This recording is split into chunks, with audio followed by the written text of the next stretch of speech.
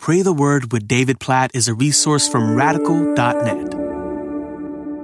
Psalm chapter 62, verse 1. For God alone my soul waits in silence. From him comes my salvation. And then I'm going to go ahead and read also Psalm 62, verse 5. For God alone, O my soul, wait in silence, for my hope is from him. Isn't that interesting? This repetition of this imagery of your soul waiting in silence for God alone. And the first time, in verse 1, the psalmist David in this instant says, for God alone my soul waits in silence. But then it's interesting when you get down to verse 5. He says, for God alone, O my soul. He's speaking to himself, telling himself to wait in silence, to hope in God as his salvation. And I just think about that picture of your soul waiting. Waiting is so hard sometimes, isn't it? At least it is for me. Like to wait when you want something to happen so badly and you don't understand why it's happening. So interesting. Even as I say that, I think about a part of my story that I've shared many times about how for 5 years, Heather, my wife, and I walked through infertility, and we waited month after month after month, year after year, not as long as Abraham and Sarah in the Bible, but it felt like that, just waiting and learning to trust that God was working all of this together according to his good plan and purposes. And now here I am years later with children that God has provided in our family, first through adoption and then biologically along the way. And now, interestingly enough, we find ourselves waiting again. We've been waiting for over 3 years now to go pick up one of our children that we're adopting overseas. And so we find ourselves waiting again. And I totally get how David can say in verse 1, my soul waits in silence. And then in verse 5, he's having to tell himself to wait in silence because waiting is a struggle. And just as I have seen God work in response to years of waiting in the past, I'm having to remind myself many days that I can wait on God and trust that he is working. And I just want to encourage you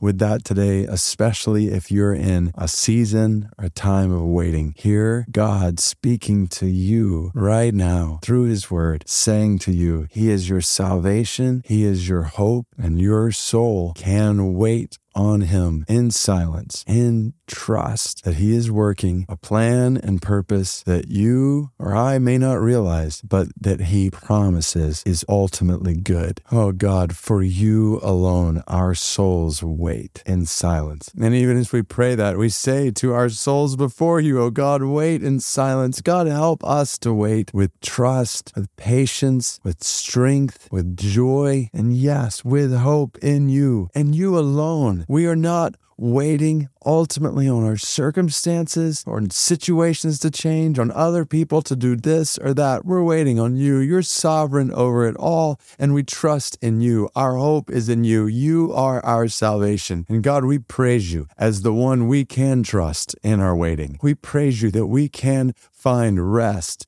in you when we are waiting in this world. And God, even as we pray all of this, we plead on behalf of people around the world who don't know you as their salvation, don't know you as their hope, and in a very real sense are waiting to hear the gospel. For billions of unreached people in the world, God, we pray that their waiting would come to an end and that the gospel would get to them. We pray, God, forgive us for keeping them waiting in a way that is not good for them. And we pray that you would help us to spread the gospel to them. Oh God, we praise you as our salvation, as our souls wait in silence, and we pray for the spread of your salvation through us. In Jesus' name we pray, according to Psalm 62, verses 1 and 5. Amen.